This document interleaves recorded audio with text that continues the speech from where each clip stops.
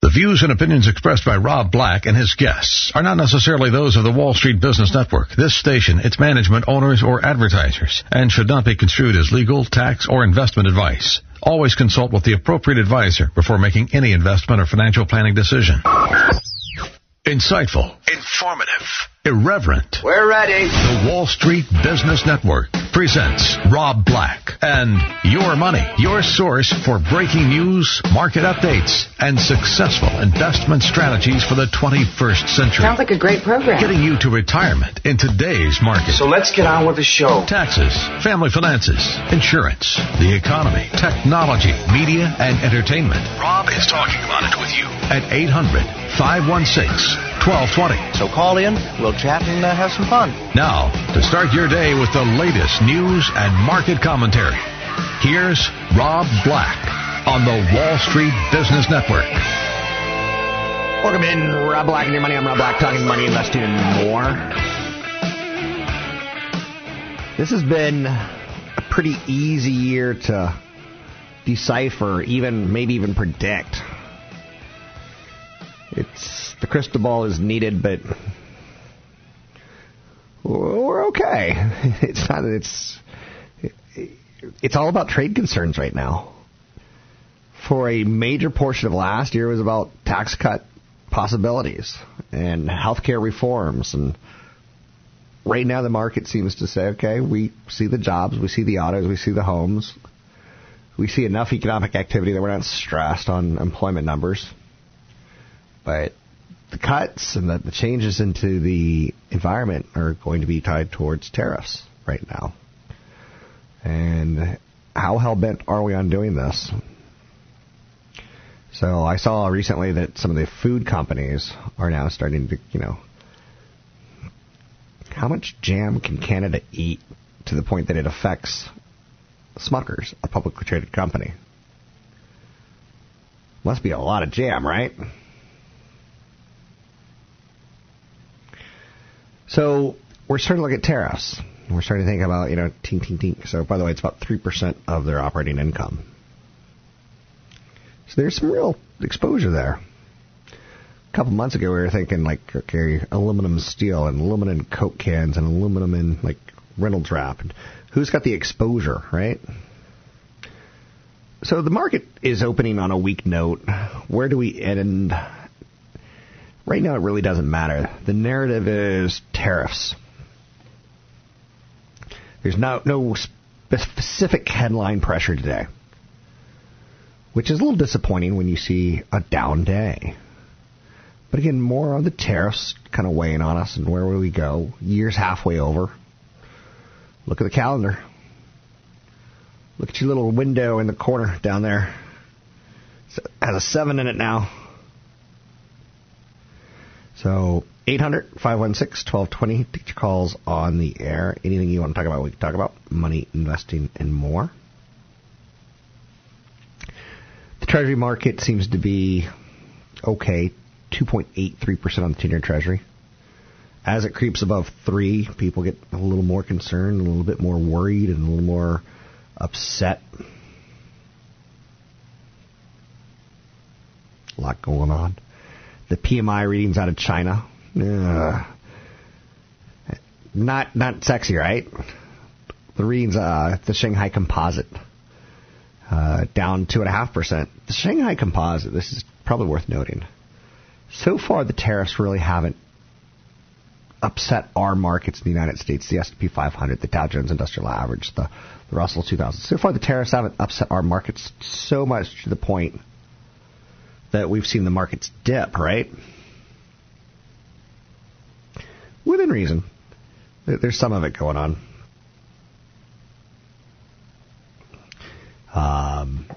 Maybe our markets would be higher, is the idea, right? So, a couple other stories of note as far as the Dow in the second half of the year. Positive fundamentals, the jobs report, the wage increases in the United States, they're there. Better than recent years. But the low inflation, those positive fundamentals are, being kind of negated right now by the idea of worst-case scenarios and tariffs. Actual tariffs in place don't amount to much in global trade yet.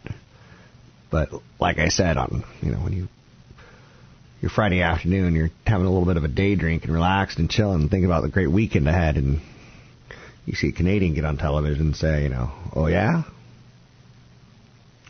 We will not accept that.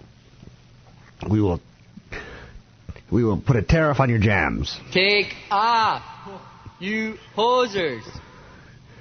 Okay. So Commerce Secretary Wilbur Ross has doubled down on the administration's trade efforts. If you fear a party that's one way or has swung one way or the other way on too hard of a level, Wilbur Ross is considered a Republican's Republican. So, as Commerce Secretary, he's okay with trade wars. Now, socially speaking and politically speaking and some of the other risks that are out there, there's a lot going on. There's a lot being left. There's a lot of damage on reputations, a lot of damage on your word. There's no bright line right now as far as policy change in the stance that we're taking. It's what I would refer to as increasingly protectionist. So that creates uncertainty. And I think that's one of the reasons our markets aren't higher this year, because the fundamentals are pretty solid. Now, for the first half of the year, the big winner, who do you think the big winner is? The NASDAQ and the S&P 500 rose, the NASDAQ rose 8.8% during the first 6 months of the year. The S&P 500 up 1.7%. The Dow Jones Industrial Average down 1.8% for the first 6 months of the year. And the Russell 2000 up 7%. Now, the NASDAQ, let's be fair, it's a market-weighted index. So it's got Facebook in it. It's got Microsoft. It's got Apple. So if those companies had a good first 6 months of the year, then the NASDAQ probably had a good first 6 months of the year, and I think that's true.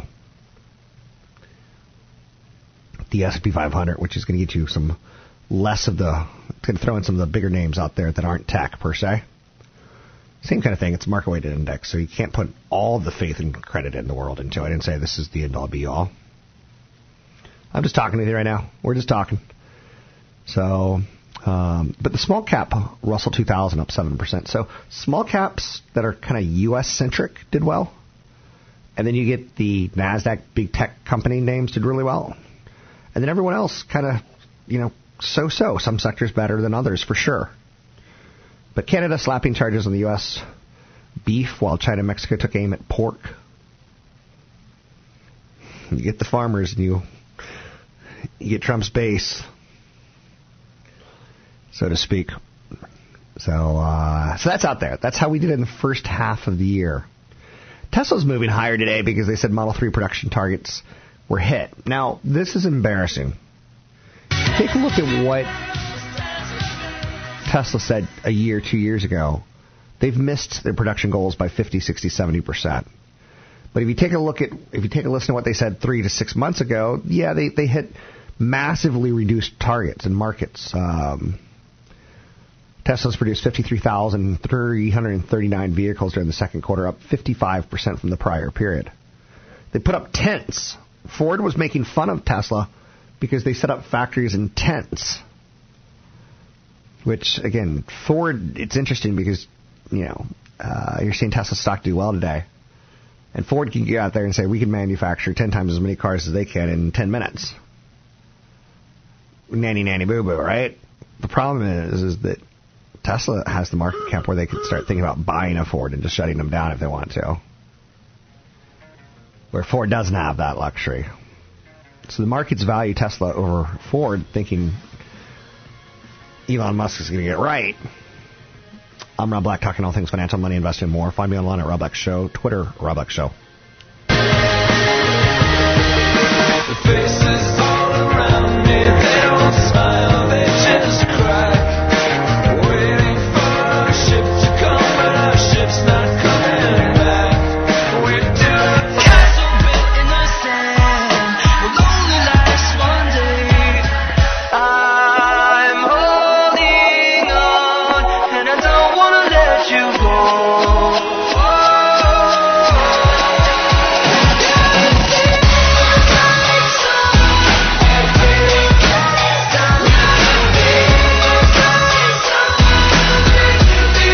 We're making financial sense of your portfolio.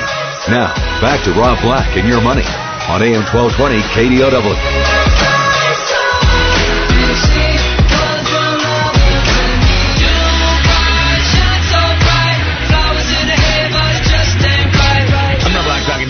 And more. Anything you want to talk about, we can talk about. Risk versus reward is probably one of the things some people think they understand, but there's a different type of risk. And if you don't start with that basic premise, you're missing a lot. Currency risk, headline risk, earnings risk, inflation risk, all of them can affect your investment or your assets, right? It's all well and good if your real estate goes up, but if food goes up and everything else goes up, is that asset, that real estate is that liability of a monthly mortgage payment going to become an asset? Are you going to sell it? Did you sell it? Did you not sell it? Are you waiting to sell it? Do you lock in the gain? So here's one chance of explaining risk versus reward. Risk is the uncertainty. It's the chance of loss. Reward is a gain on investment. You kind of have to calculate it. How much risk do you want to take, downside protection, versus how much reward do you want to go for, upside gain? So the more risk you're willing to take, the more aggressive you want to be with stocks versus bonds. The more conservative, the more you would want to be bonds versus stocks. So you kind of get to fill out a survey, which I'm not a big survey guy. I'm not saying I'm doubting them, but I find some flaws in. If the market were to go down 10%, would that cause you to really want your money back? Or to demand your money back? Or are you cool with it?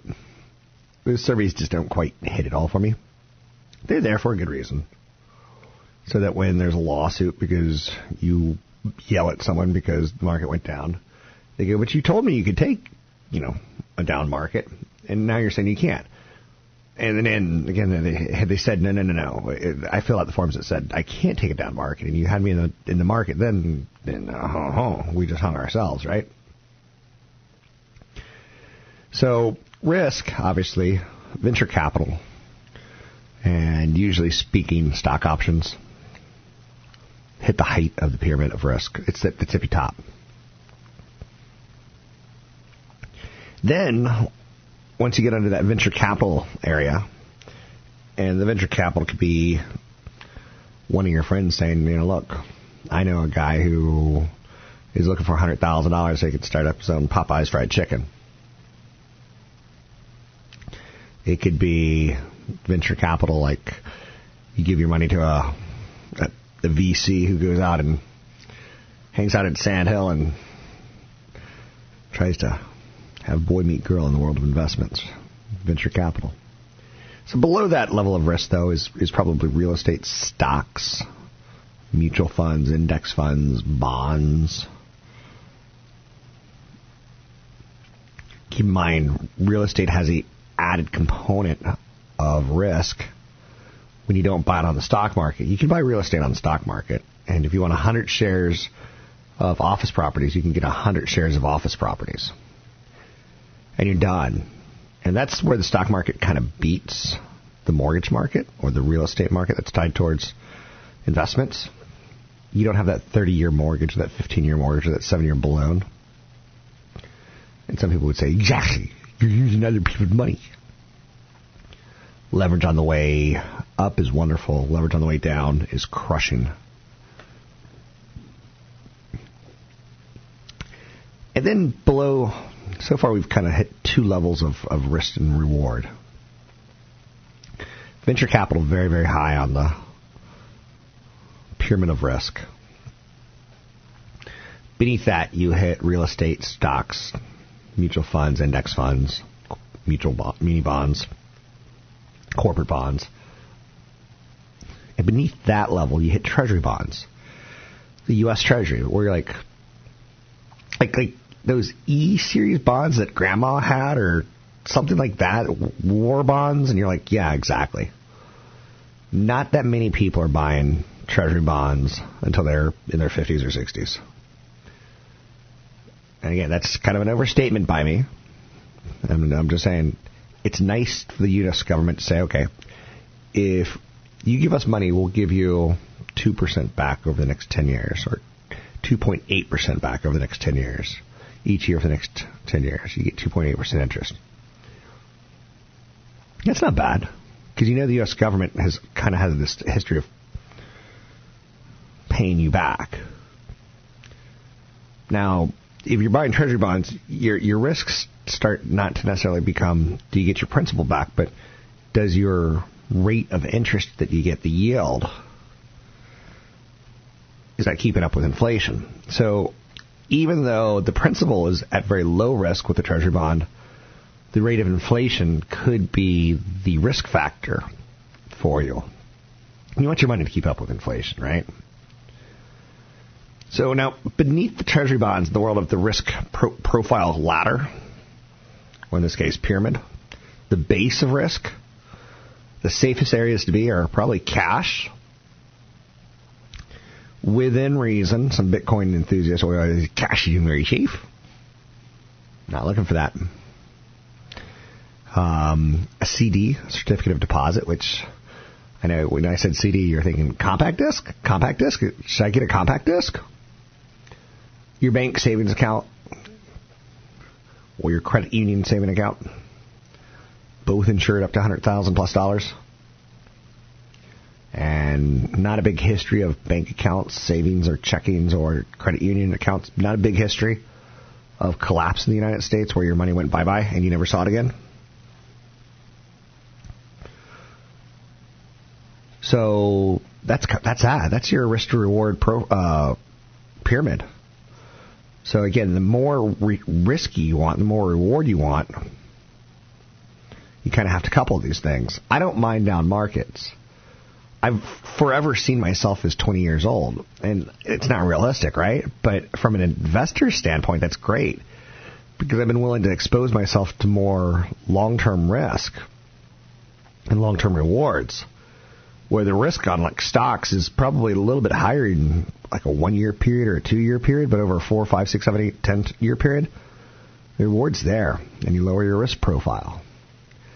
And again, I do see myself as younger than I actually really am, and that's a good thing in the investment world. But to be realistic, as I'm getting older, I'm also saying, where's the exit at? What's my dollar amount? So, risk versus reward. You got to see where you are, where you want to get to.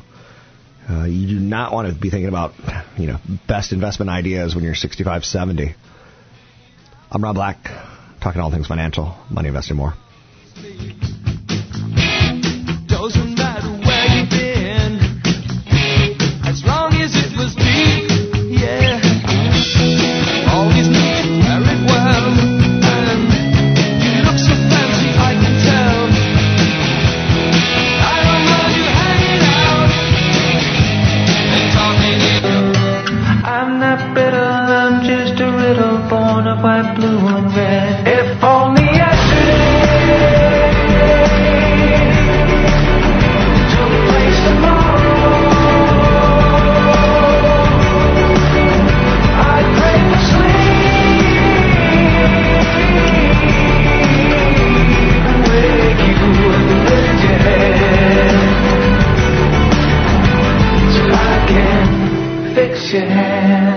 Your comments and questions are always welcome. Visit Rob Black online at robblack.com. Now, back to Rob Black and Your Money on AM 1220 KDOW.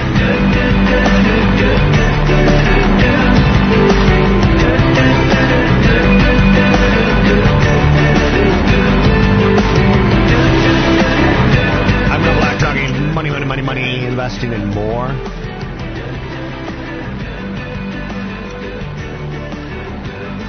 Trying to make the complicated simple when it comes to financial ideas for you. Long-term care insurance. Why do you care? Well, I can tell you that my mom's been on long-term care for the last few years. It's work that I don't have to do or feel obligated to do as her son. Is that horrible of me to say? Probably is. Some cultures want mom and dad as they age to be in the home. As we all, from the cradle to the grave, become the world needing people, we leave the world needing people. And that's what long-term care does. It helps people who have needs. For instance, do you want extended care? Do you want long-term care? Do you want in-home care? Home modifications as part of your insurance? Assisted living, which is kind of where my mother is at this point in time. We did the in-home care, step one. The home modifications were thought of as my mother aged, but she was very stubborn. My father passed away over 20 years ago. My mother was stubborn to change things. I think it's fair to say she loved one man her whole life. But when we did the in-home care and her mind started to slip, she started accusing the caregiver of stealing stuff from her. Very common, right? You see it in movies. That's what I mean by very common. If you've seen it in a movie, it's become mainstream. But there's 4 or 5 ways of looking at long-term care. At some point in time, you're going to need help getting dressed, eating, bathing, tracking your medicines. So that's the pretty side of long-term care and long-term care insurance. The dressing, eating, and bathing.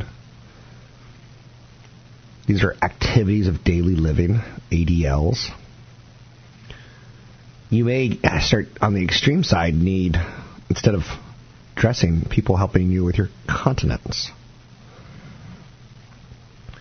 Adult diapers. Ugh. Right? Or toileting. My mother, as she aged, she had a couple strokes. And, it was humbling as a kid. Or, me as an adult, because as a kid, she took care of me. So watching a parent age is, you want to do everything you can for them. And then it got to the point where I was like, I can't do any more. She wouldn't want me to do more, but I can help fund it, and I can help support other family members who are helping out. So there's a lot going on with long-term care. And long-term care insurance can help families because it reduces the financial burden. My mom is now in assisted living, kind of nursing home. Assisted living is nice. It's got some dignity before you go to the nursing home and before you go to hospice. So long-term care insurance covers in-home care. That's great. Have a nurse come to the house and make sure your meds look good, or have someone come in and clean up a little bit. Home modifications, so that when you do have a stroke and you slip and you break your hip or you're just too weak to get back up, home modifications are smart. The old "I've fallen and I can't get up." It happens. My mom fell one day out of her bed, which, do you remember in the day? I don't understand. It seems like the bed's a little too high. And when you get older, your balancing ain't the greatest. And if you miss medication or you over-medicate yourself, you're going to fall and you're going to break the stuff. So my mom was in a house that, my brother David would call me and say, she's going to eventually die in this house. So me and my brother David and my sister Susan came up with a way to get her into assisted living. After that, it's going to be uglier. And assisted living's $70,000, $80,000 a year. Sometimes it jumps up a little bit more as they have to do more nursing and doctor visits. But it's not pretty. So, in my opinion. But why do we care about long-term care insurance? Because it helps families. Like I said, reduce the financial burden of $70,000, $80,000 a year. You can choose where you want to have your care, which gives you a lot of independence. If it's in-home care, home modifications, assisted living. And hopefully, there's enough money and there's enough insurance out there to help fill gaps in long-term care. But long-term care is real. And one of the things I throw out there is I tend to think that long-term care is more of a woman's issue. And again, maybe that's the sexist Rob Black glaringly showing his flaws. That, I've seen more men die earlier and men tend to marry younger, right? So my mom was doing a lot of the long-term care for my dad. My dad's long been warm food and not able to do long-term care for my mom, right? Now, he did work in the military, so he did leave her some benefits tied towards long-term care. In the military, you may have to fight for your country, and you may have to die, and you may have to do things like that. But they do tend to take pretty good care of their people with benefits. One area that a lot of people don't like talking about, and I can make it as simple as possible, is estate planning. And estate planning is one of those topics that if you have a house in the state of California, you should probably get a trust so as to avoid probate for your heirs. Maybe you want to skip a trust if you don't have heirs or you don't care about your heirs. But there's 5 simple things with estate planning. You need a trust or a will. That's 2 of the 5. You need to understand the concept of probate, power of attorney, and the Advanced Healthcare Directive. Picasso and Prince both died without a will. Who is the better genius between the two? Picasso or Prince? They both went by one name. You have to be considered somewhat of a master to be one named, right? So, a trust, probate, power of attorney, a will, Advanced Healthcare Directive, all help provide for your family. If I die, I want my ashes spread here. If I'm hospitalized, I want to stay in a coma forever and ever. Or if I'm in a coma, you can pull life support after a week or a month or a year. You want to get a trust, a will, Advanced Healthcare Directives, power of attorney to help plan for disabilities. They're going to happen. The odds of you being disabled and missing time from work are way higher than the odds of you dying before 60. You can lower your expenses when you die by having a trust or a will where things can get challenged, and things do get challenged and slowed down in courts to make sure that, your house wasn't tied towards something terrible, or that you have your house, that you didn't take it away from someone else. The title's clean. And also, estate planning can keep a business running smoothly. If you know anyone who has a small business, setting up the right amount of life insurance and things along those lines, putting it in your trust, putting it in the will, so like one business partner can actually just die and his wife doesn't have to sue the other partner for what was value, what should have been sold on an open market, in a good economy, in a bad economy. Those are things that you don't want, in my opinion. You want things a little bit more clear. 800-516-1220 to get your calls on the air. It's 800-516-1220 to get your calls on the air. Anything that you want to talk about, we can talk about. Money, investing, and more. Trying to explain some of the ideas, investments, and cash and insurance so that you have a better idea of which mistakes you're making. Like, if I were to put life insurance, this is an area where it upsets me because I tend to find that you as an individual trust other people, and sometimes to a fault. You went to college, you did your stuff, you have a job, you got married, you have a baby, and now you have to understand about life insurance in case you die and your spouse needs that income or your baby needs that money that you were going to earn over the next 20 to 30 years so that baby can go to college. And it stinks because you would think that's it. It's not. It's more complicated from there. And what do I mean by that is something along the lines of there's whole life insurance, there's variable life insurance, there's term life insurance. And the truth is the one that you need is term. and you invest the rest. It's what I've done. Now, do you think I'm going to buy whole life or term life? Which one am I going to buy? The better product, right? I bought term life. It's low commissions to no commissions. And it covers the years where people need my income. Short term, the spouse. Long term, the kids. I'm Rob Black, talking all things financial, money, investing, and more.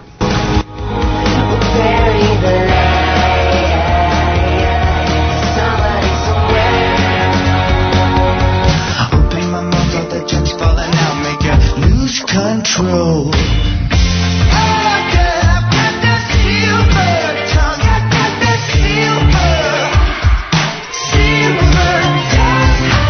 Visit Rob Black online at robblack.com. Now, back to Rob Black and Your Money on AM 1220 KDOW.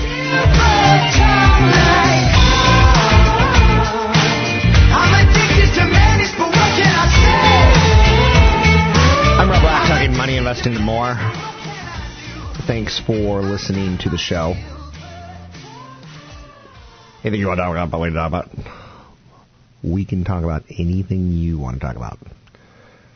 A lot of Americans think carrying credit card balances improves your credit scores, and it doesn't. You may want to rethink that. 1 in 5 credit card users, or 43 million Americans, carry a balance or pay the minimum, thus always owing money to your credit card company.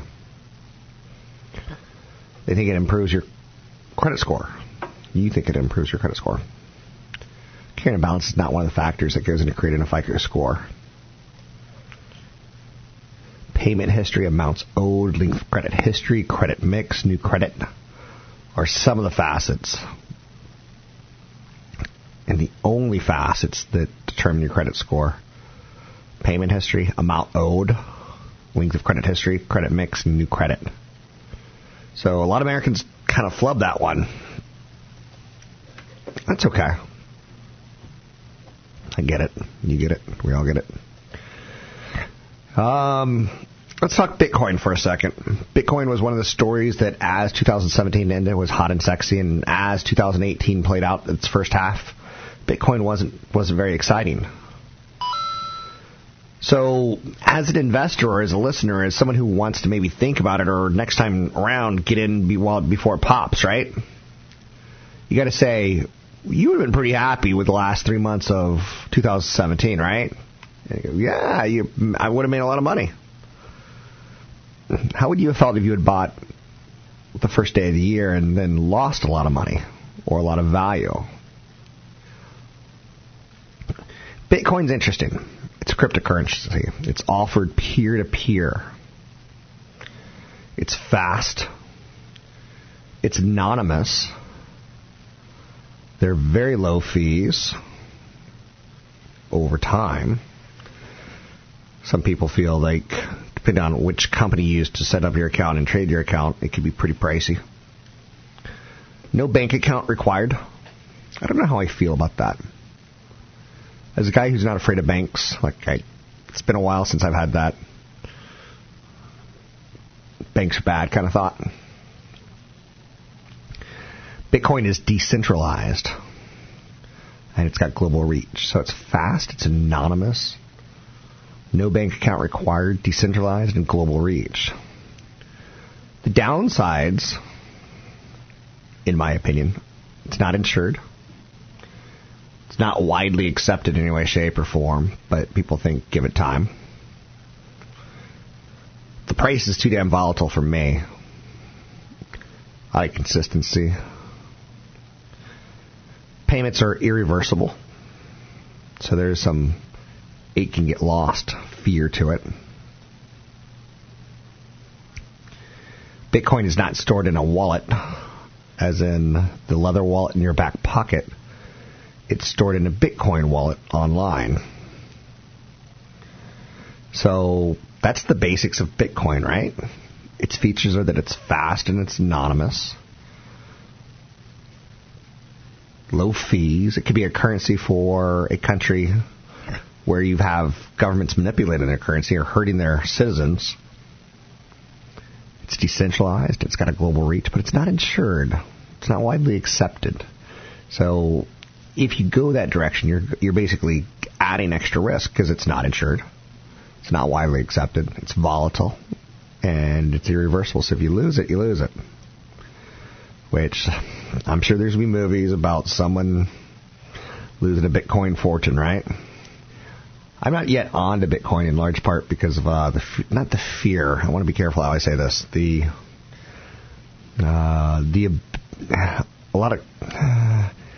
Let's just put it this way. You can't buy a Slurpee with it, but you can fund a drug deal.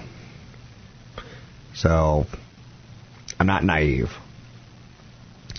A robo-advisor. What is a robo-advisor? This is something I would have to explain to my father if he were alive, right? Oh, my stockbroker's coming to have lunch with me. Oh, and he always buys. Yeah, no doubt, right? Back in that day and age. So the robo-advisor versus a financial advisor. A robo-advisor, in theory, is going to be unbiased. Whereas a financial advisor is going to have the ability to give you customizable product. A robo-advisor will have low fees all the time. A financial advisor will be able to give you emotional support. Pick up the phone and say, hey, I see that you've been spending a lot on alcohol lately. Hey, I see that you've been spending a lot on vacations. Hey, I see that your spouse just bought a fur coat. Is everything okay in the marriage? Emotional support. There's a big transition, like Trump gets into office. What's it going to do to the economy?